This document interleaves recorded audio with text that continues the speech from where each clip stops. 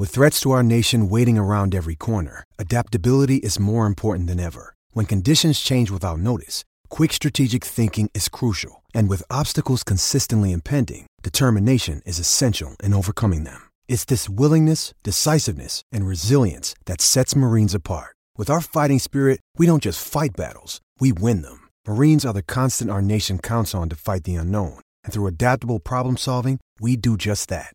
Learn more at marines.com. When you need mealtime inspiration, it's worth shopping Kroger, where you'll find over 30,000 mouth-watering choices that excite your inner foodie. And no matter what tasty choice you make, you'll enjoy our everyday low prices, plus extra ways to save, like digital coupons worth over $600 each week. You can also save up to $1 off per gallon at the pump with fuel points. More savings and more inspiring flavors make shopping Kroger worth it every time. Kroger, fresh for everyone. Fuel restrictions apply. And now, Joe and Pat present Sports Talk's Person of the Day.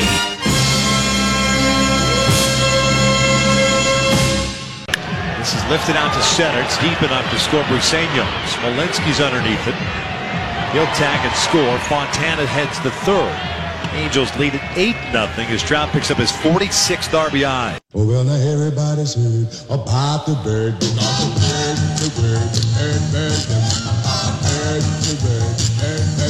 Mike Trout is closing in on his 1,000th game. And he is historic in his greatness through 1,000 games. Trout is having his best season yet, even though he couldn't get a hit against our Fighting Twins. We handled him. He's leading the majors in home runs, 23, runs, 60, walks, 60. Not leading in doubles, you can see That's right. Don't you? Mm-hmm. On-base percentage, .459. Okay, I'll throw it in there, even though I don't approve of it. OPS, 1,140. You're very much against you're anti-OPS. I am anti-OPS. 1,147. And WAR, which I'm really anti-against. 6.3 is good to less than a half a season, though, right? That means he's going to be about 15. Right, by the time the season's over with. But all-time leaders in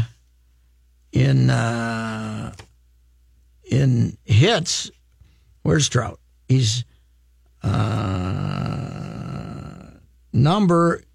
Charlie Finley's career WAR in an Angels uniform. The pitcher was 52-1. This guy's already 60.5. He's like Willie Mays, like in his stats in many areas. He's just fantastic statistically, and there's a long piece on ESPN today just telling you where all the people that he's better than in his career. And the amazing thing about the guy is he does not look like he has a 413 on base percentage.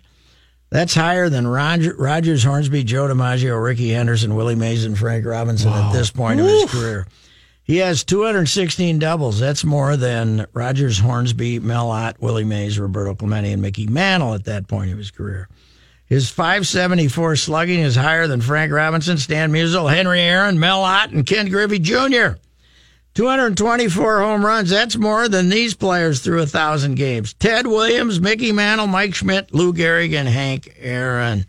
483 extra base hits. That's more than Frank Robinson, Ken Griffey Jr., and Barry Bonds. The guy is phenomenal.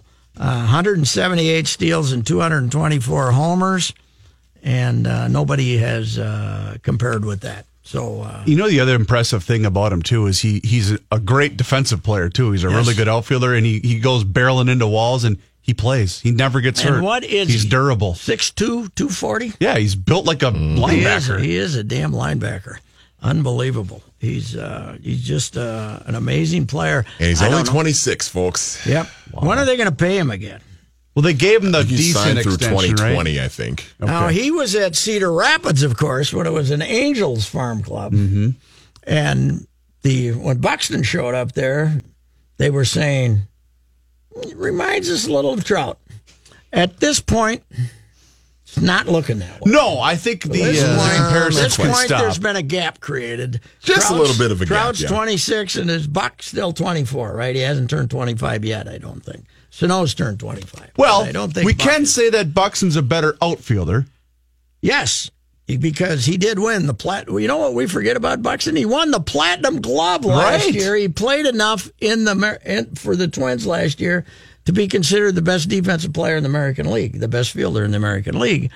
But right now, the Trout-Buxton comparison kind of falls off the board, wouldn't you say? I would say so. Yeah. And he's going to have to do a little bit more at the plate to start up that conversation again. And Trout is signed through 2020. What did he sign, Manny? Do you have it in front of you right 6 years, $145 million. Cheap. Yeah. So he's going to be 28. And they ain't going to have enough money to pay him. By the way, they're not going to make the playoffs with Ohtani hurt now. Oh, yeah. Seattle is, Seattle's only a couple games behind the Astros. Yeah, Houston just won 11 in a row, and Seattle's a game and a half behind them. Yeah.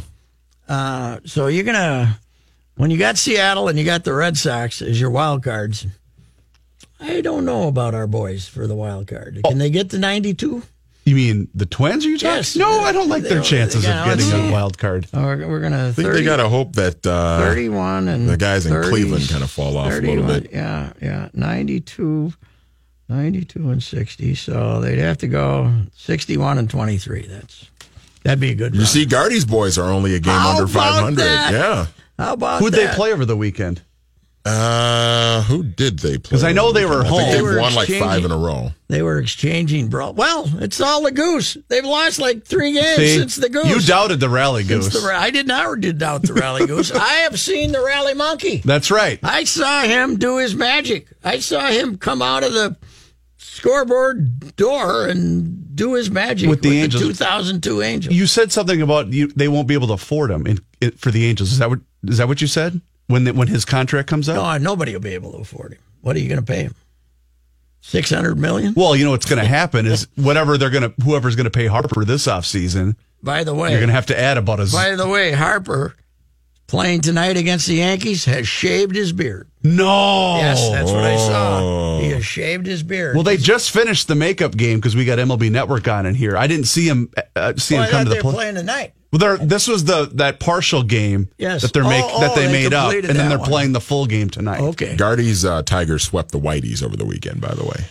Whiteys are having a bad year. Worst year in franchise history. They're having a tough time. Worst start in franchise history, and they started in 1901. Well, they split with our lads at Target Field. Well, yeah, 2 evenly matched teams.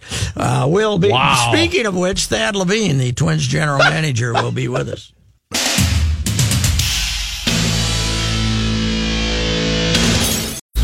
Ride with Royce. A voice such as one hears once in 100 years. On 1500 ESPN. Twins having an off day today before the mighty Red Sox, and Mookie Betts comes to town for the 3-game series that will draw well at Target Field.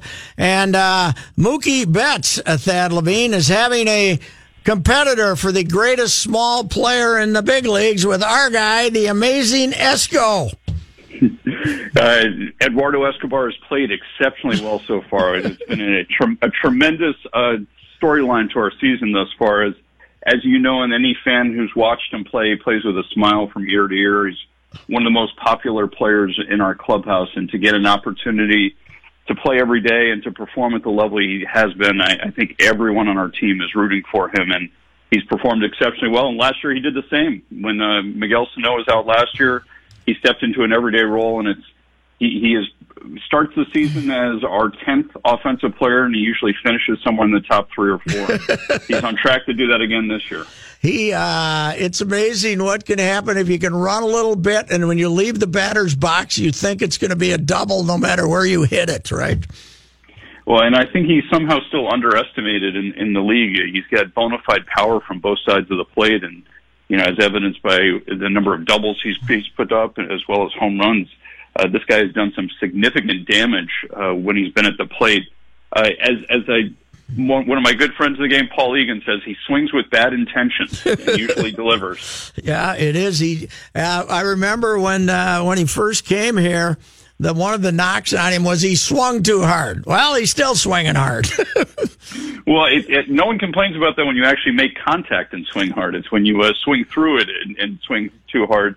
But he's been making a lot of contact recently, and I give him a ton of credit for stepping up when we've had some other guys suffer some injuries earlier in the season. He has solidified himself in the middle of our order. Both he and Eddie Rosario have just done everything they possibly can to help buoy our offense through some of these injuries early in the season. I heard Smalley talking about him last week, and he until he gets to 2 strikes, he's looking for a pitch where he's looking for it. You know, he likes it down. He likes the ball down, especially left-handed, and he's ready to hit if it's a pitch he likes. Then when he gets to 2 strikes, he's ready to hit everything. But it's an interesting approach. Well, don't go telling everybody in the league what he likes. The man does seem to have a sweet tooth for the ball low in the zone. But I think what he's demonstrated is he can hit the elevated fastball as well. You know, when he does get to that 2 strikes, he's one of those hitters who believes he can hit damn near anything you throw at him, and he tries to occasionally, and he's successful more often than not. It's a real tough guy to pitch to with just his bat control and his ability to bring the barrel of the ball.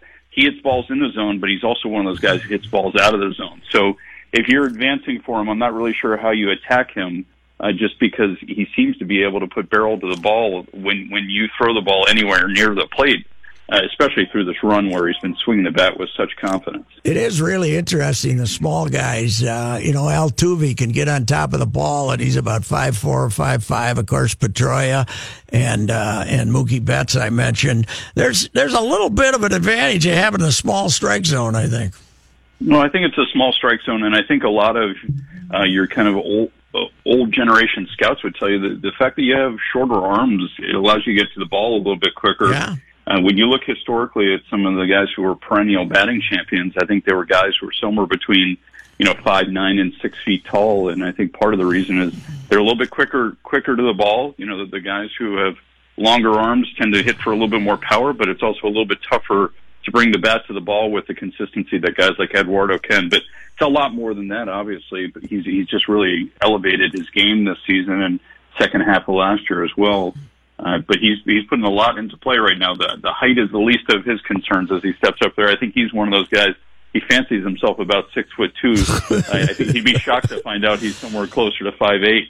It is amazing. I mean, it becomes a cliche when sports writers and team executives try to tell you what a good guy is. But I discovered that 4 or 5 years ago, just watching the byplay in the clubhouse when people came in and he was just kind of sitting on the bench, and it was Needle Eddie Eduardo Day all the time, and he would give it back, and it was the kids running around, and he really is a good dude.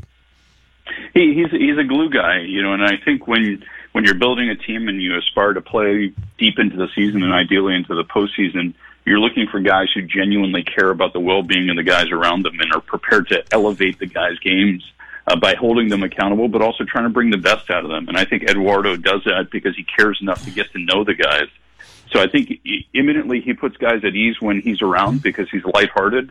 But I also think he just genuinely cares about these guys such that when a guy's going good, he finds out why he's going good so that he can then remind him when maybe he's not going quite as good of the things he was doing in his routine to help him succeed on the field. I think he just has that level of care for his teammates.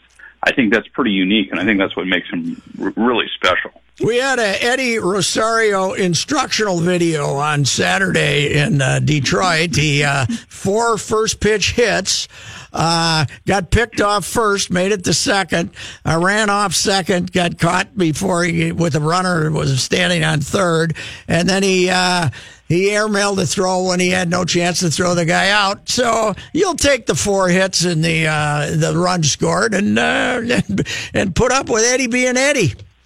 Well, there's nothing he's not capable of, quite frankly. He spans the spectrum. If you're playing Eddie Rosario bingo at the beginning of the game, it's going to be an entertaining game.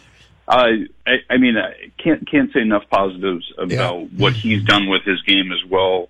I think he had some growing pains through his development at the major league level. Some people, I think, question some of his work ethic and his maturity, and I think he's really established himself as a bona fide threat in the major leagues. I look back to, clearly very good season last year, 2017.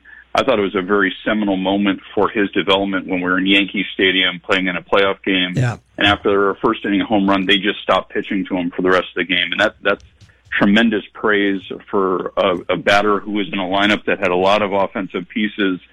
He was the guy, excuse me, that they just simply chose to pitch around. And I think he's carried that into the season. He is, tracking, I think, to be a strong consideration for the All-Star game, as is Eduardo Escobar. And I think those are positions those two guys have earned. They've really worked their cabooses off, and they're contributing on all sides of the ball right now. Eduardo playing multiple positions, Eddie doing it in a lot of different ways when the games have been on the line. Those two guys have been instrumental to the success we've had so far this season. And, no matter what was going on with him, and some people were down on him 3-4 years ago, he's always had those magic hands, man. He's got if he knows a fastball's coming, you can't throw it by him.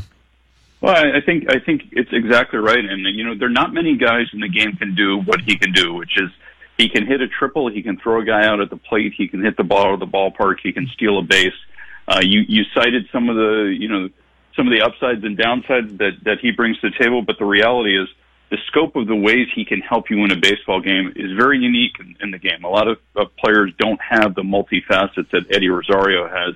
He does, and I think if you are willing to live through some of the challenges, he's a guy who, in my opinion, just wants to win a little bit more than most people. And as a result, he's not the most popular player in the league because I think other teams recognize that. But every championship team I've ever worked for has had that type of personality on their team, a guy who his drive to win is just a little bit more elevated than the average player in the game.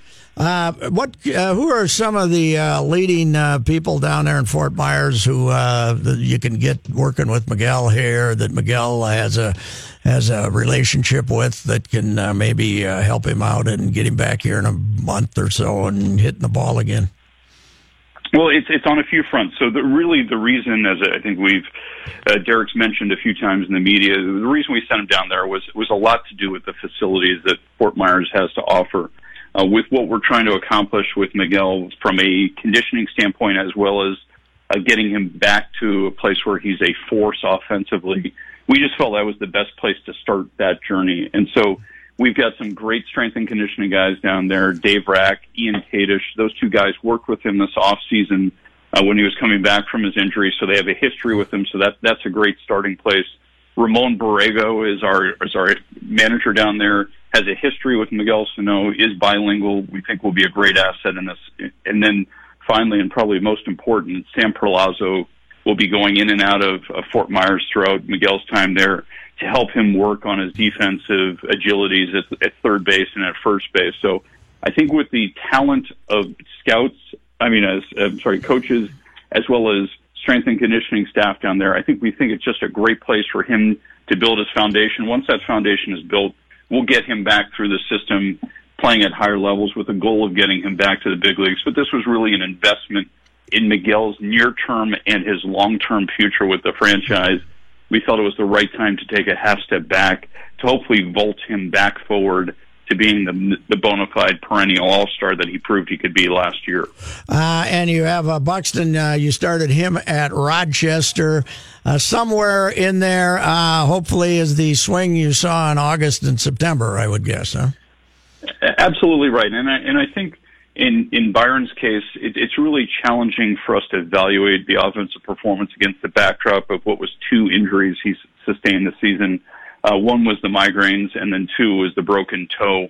I think our supposition is that the broken toe did derail some of the offensive mechanics that lent themselves to the success he had second half last year. So we want to see how he performs when he's fully healthy, when he's on two good feet up there, literally his foundation to hit.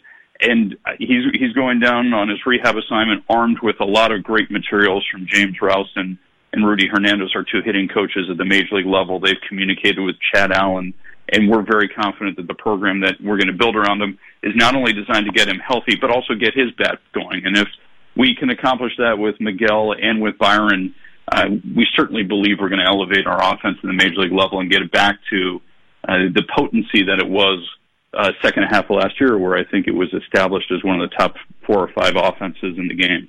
What was the reaction when you guys heard that Polanco had shut his finger in shut a car door on his finger? Any talk about the way luck was going this year? It's funny you say that. I think it's dangerous when you start hearing people in the office say, "Hey, are we cursed?" But certainly, I think that those more than expletives, those words were uttered at some point. The good news is that it looks like he's going to get back on track. He may not quite have as long of a rehab as evidenced by the fact that he's not out there just yet. But it's something that I think we feel like he'll be able to get back out and play. It was a really unfortunate injury. We've all done it before. We've all closed a door on a finger before. What unfortunately was exacerbated here is the infection that he sustained in the cut. I didn't know about the infection. that then was what really exacerbated and put him on the shelf for about 7 days as he's now trying to recover from that. But I think the good news is the worst is behind him. He had done such positive work with the group down there. I can't say enough about what he did in terms of committing to the younger players down there and helping them learn.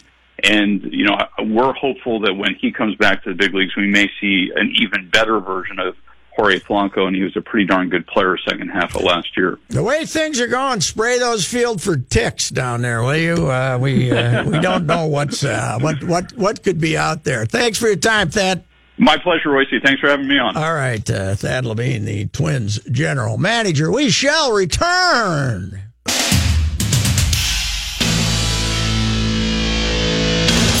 Johnny, I mentioned this to you earlier today, but I must repeat it. I never thought that our friend Reavers could be accused of having too much positive impact on something occurring as he did. It's unfair how much influence he had on the choice of Faribault as one of the co-hosts. This is the first time you've ever been accused of that, right? Probably. Being too positive of an influence. I believe that's probably the case. So tell us again, what were the state baseball board, an interesting group, very diverse collection. The words of Patrick Royce, not Chris Reavers, by the way.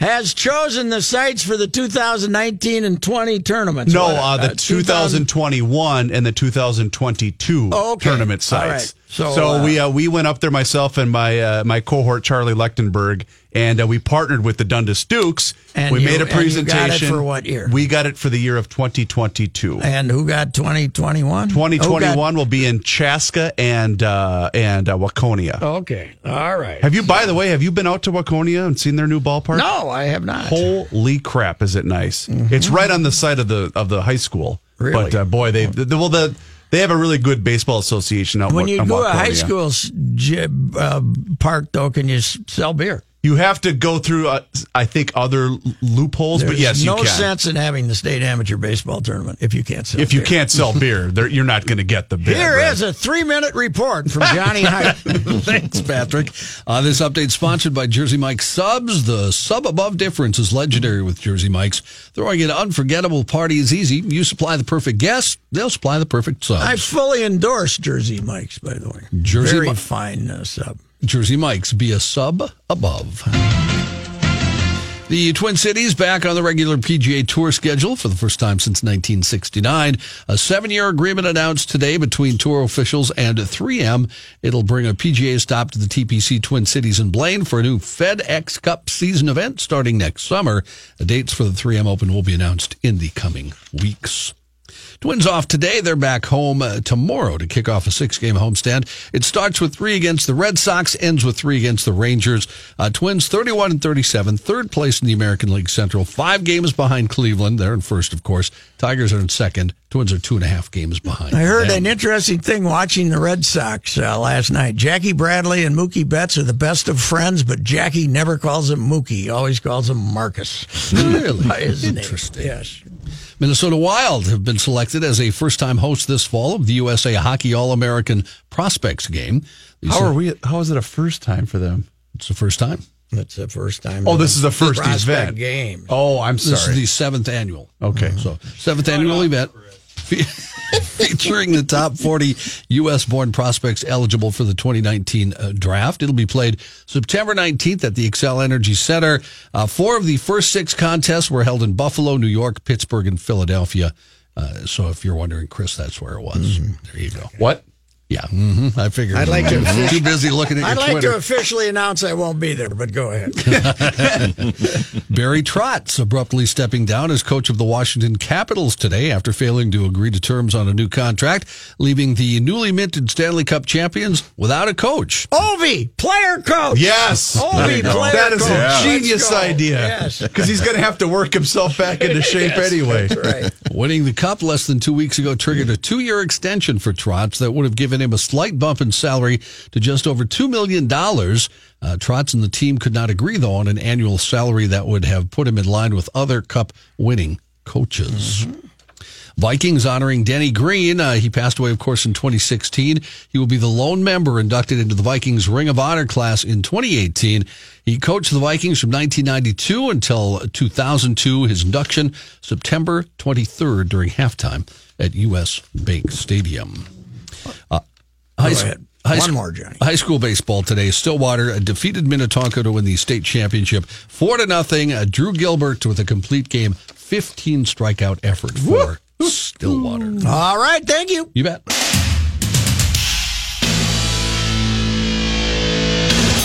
ESPN golf columnist on his way out of New York after the massacre at Shinnecock Hills. No shortage of topics to write about this week, sir.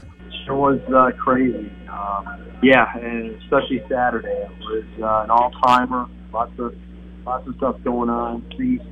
Things I don't think we ever expected to see, that's for sure. Yeah, it was amazing. I think Phil was trying to show up the USGA, but that's just me.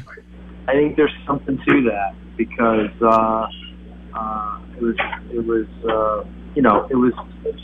it was poor form to do what he did, and it certainly got a lot of attention, and it was a way to shine a light on the fact that a ball that's 8 feet from the hole could actually go off the green. He probably would have been better off letting it go off the green and letting everybody see how far away it got from the hole, and then to explain afterward that that's pretty silly. But instead, he made it about himself and breaking a rule, and is this cheating or is this a good rule or a bad rule? And I would have liked to see where that ball really ended up. It probably would have been ridiculous. And he would have been justified to point that out, as other players did throughout the day on Saturday. I mean, the course got away from them, and you had player after player talking about the absurdity of it all. And this was exactly the issue the USGA said that they would not let happen again, and it happened again. Yes, I wanted to ask you that. After the experience of 2004, you would have thought they would have erred on the side of caution. What happened in the Friday night meeting to decide how to set up the golf course? I mean, it's unbelievable that they would put themselves in that predicament again. It's exactly right. I mean, you're right. They talked about, technology being better, different people were in charge then. They have the ways to figure out what the weather's going to be. Well, they obviously didn't, because they said that they did not expect the wind to be as much of a factor as it was. Well, it was forecast to be 15 to 20 miles an hour with some gusts higher than that. You're on an exposed piece of property. You're near the ocean. Of course it's going to dry out. And then you put pins in some very precarious positions. You know, unfortunately, some of those pins should have been in those precarious positions yesterday after they watered. You know, in other words, then you've got the perfect balance. You've got a little bit of water and moisture in the greens, and you've got some tough pins, but there's these grass there to hold the ball up. You know, so that it's just unfortunate, and obviously it wasn't bad early in the day. We had a couple of good scores early, 266s and 68, but they were early in the day, the only ones under 70. Clearly, there had to be some good fortune involved to be able to shoot those scores on a course that was getting that way. You know, good for them.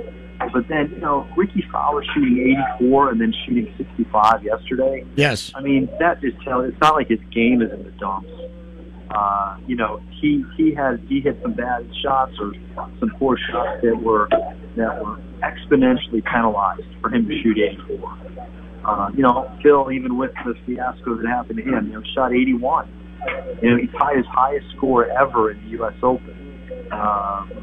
Two penalty strokes or not, he was headed that way regardless. You know, you just had a lot of high scores and some very, very good players. Even a guy, I always find it carries a lot more weight when a guy actually does okay and complains.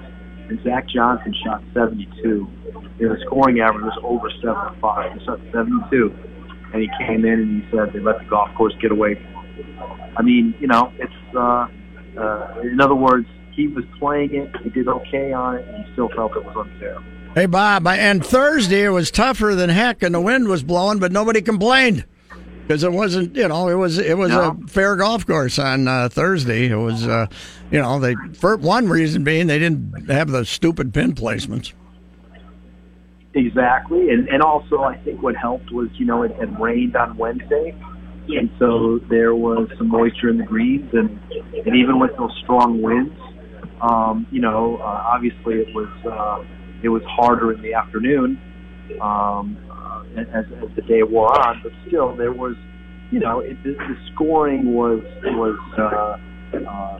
sort of what you would expect for Shimmy. 4 guys broke par. It was a very, very hard day. And then Friday, when it was kind of misty and raining in the morning again, that just took a little bit of the edge off the golf course, and you saw a couple of more good, decent scores. It was trending in the right direction. Dustin Johnson was the only player under par, 4 under, through 2 rounds. I mean, you know, he got an incredibly raw deal. It's hard to believe that he could have shot 77. He took 38 putts on Saturday. I mean, you know, it's because he couldn't keep the ball around the hole. He had to be so defensive. Hey, Bob, that's what amazed me, though, was Dustin yesterday never made the adjustment to the new greens. He never got the ball in the hole all day. Now, he took 35 putts yesterday. Yes. Yesterday was more of a day where he could have done something and he wasn't able to. And, you know, the bottom line is he was tied for the lead. He still was tied for the lead. He had every opportunity, you know, to do what Brooks Koepka did, and it didn't work out for him. He wasn't able to, you know, put it together, and he finished 2 shots back. You know, I mean, but man, you got to think that he would love to have had 2 or 3 back from Saturday, when it was a lot more out of his control. Bob Herrick's with us. Bob, Brooks Koepka, 2 victories in the U.S. Open, 1 elsewhere on the PGA Tour. I don't think he's Andy North, though. I don't think he's Andy North just popping up and winning a couple of Opens. This guy's a heck of a player. Yeah, he sure is. And, you know, he did win a big tournament in Japan last year, towards the end of the year, that most people overlook. You know, one of the big reasons he hasn't won other events since last year's U.S. Open, he's been injured. You know, he missed 4 months this year with a wrist injury, and he didn't play from January until after the Masters, and he became a little bit of an afterthought. But I mean, it's pretty remarkable to think that he missed all that time, and has played some really good golf since. He had a really good Players Championship, and obviously winning the U.S. Open again on a wildly different golf course than the one he won on last year. It's pretty impressive.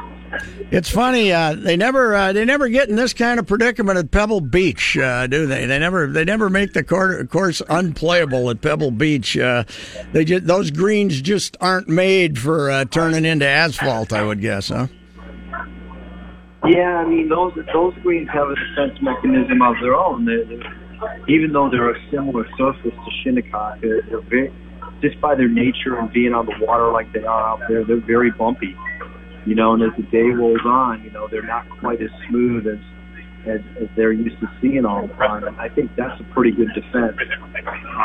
And you know, the golf course is just sort of, if you put rough on that course, which they will obviously do, it brings its own challenges into play.